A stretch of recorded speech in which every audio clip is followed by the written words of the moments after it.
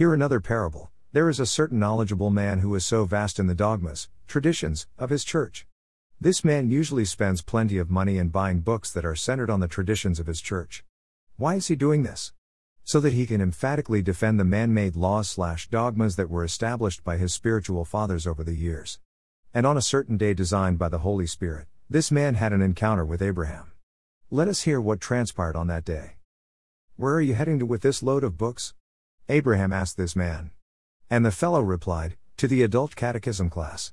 As you know, I am the adult catechism class teacher of my parish. I want to sink into the brains of my students the reason why our mother is the Queen of Heaven and the Mother of God.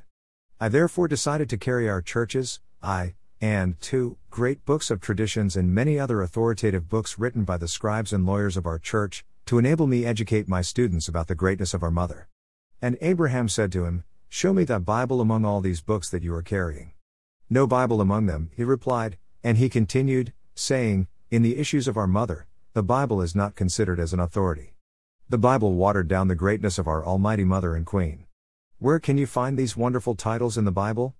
Our Lady, Star of the Sea, Queen assumed into heaven, Queen conceived without original sin, Queen of Heaven, the new Eve, cause of our salvation, Mother Most High, Mother Most Holy, Mother Most Pure, Queen of Apostles, Queen of the Universe, Mother of Angels, above all Mother of God, and so on and so forth.